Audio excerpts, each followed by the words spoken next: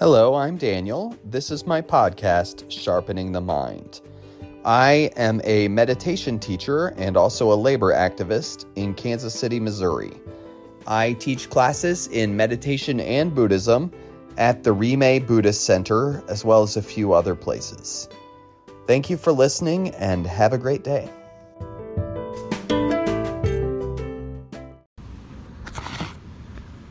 So I'm glad you're all here. I wanted to give a talk today called The Great Treasure. And this is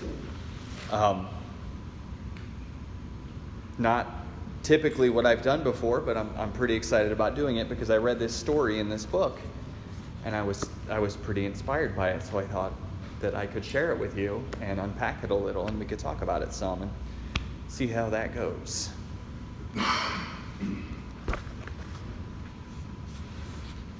So, this is the story. This book is called Dropping Ashes on the Buddha, and it's a book I like a lot. But this story is called The Great Treasure, and this story takes place in ancient China. And here it is. When Daiju first came to Zen Master Ma, the master asked him, "What do you want from me?" And Daiju said, "I want you to teach me the way of awakening." "What a fool you are," said Master Ma. "You have the greatest treasure in the world within you, yet you go around asking other people for help. What good is this?" "I have nothing to give you." Daiju bowed and said, "Please, Master, tell me what this treasure is." And Master Ma said, "Where is your question coming from? This is your treasure. It is precisely what is making you ask the question at this very moment. Everything is stored in this precious treasure house of yours. It is there at your disposal. You can use it as you wish. Nothing is lacking. You are the master of everything. Why are you running away from yourself and seeking for things outside?" And upon these words, Daiju attained enlightenment. So, that's the story.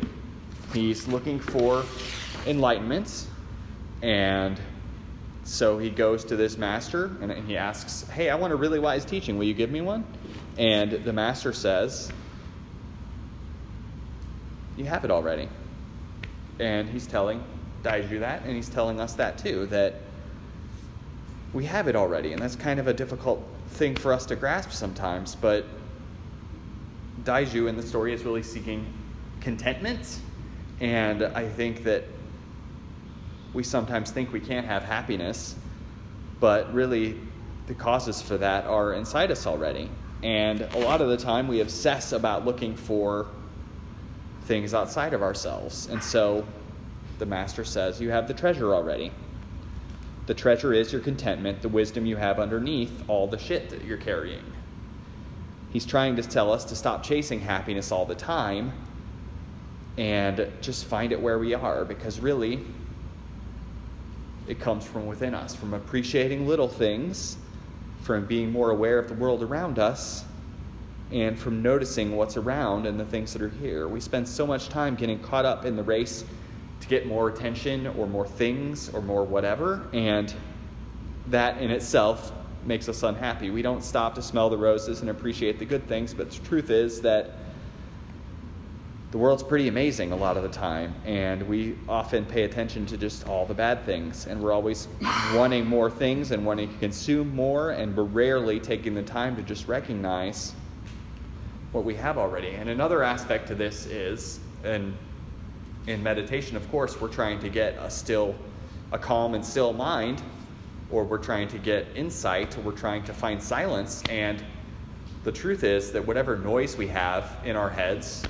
or whatever literal noise is happening, of course, there is silence behind that. The noise is a thing to see through, because the silence is the natural state of things.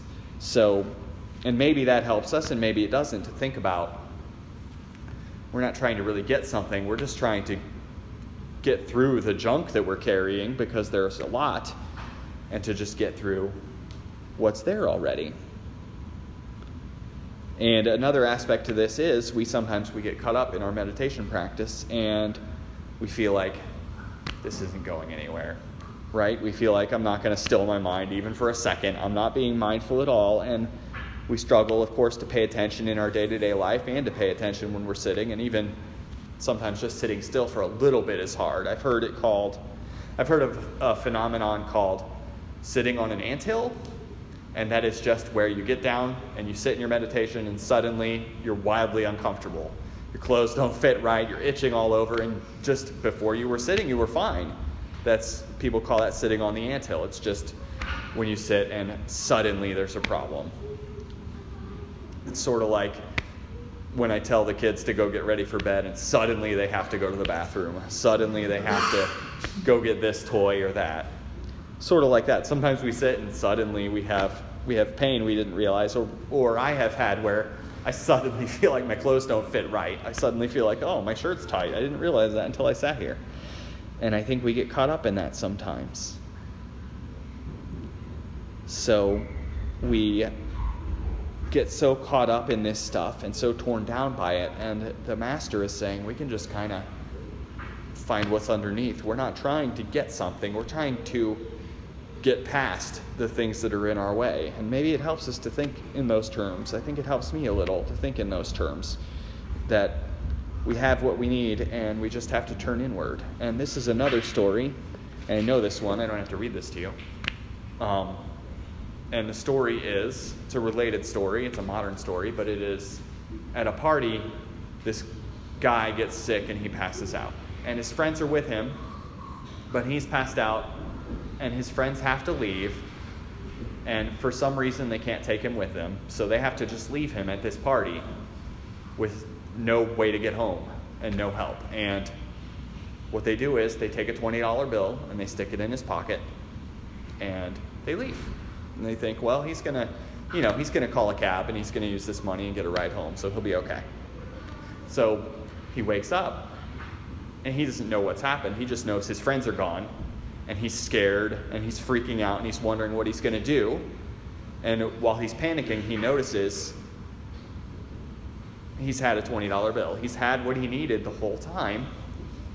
He just didn't know that he had it. And that is how I think of this matter. We don't know that we have what we're seeking. We have it. We just have to see through all the shit we're carrying. So that's what I wanted to say about this story, The Greatest Treasure. And I will take questions or comments if there are any about this story or about the practice or about anything else. Does anyone have something to say? The story kind of reminded me of one of the suttas where it was talking about how the students had gathered around the Buddha and he held up a scarf. I don't know, you're probably familiar with this story. And he asked, what do you see here? And he said, well, I see a scarf. So he takes the scarf and he ties a bunch of knots in it. And he says, now what do you see? And I said, well, it's still a scarf. And he says, right, but now there's knots in it. So, how do we get the knots out? Do we pull really hard against the knots? And they said, well, no, that's only going to make it tighter. We said, well, then how do we untie the knots?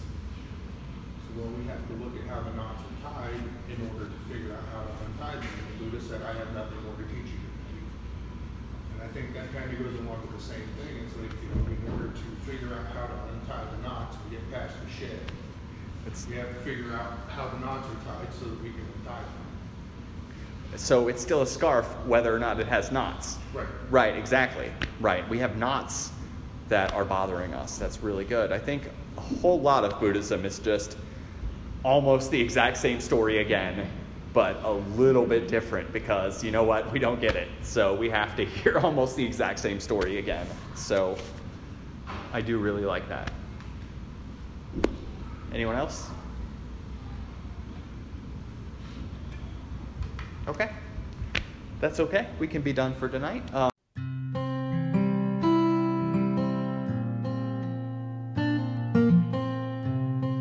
Thank you for listening and have a good day.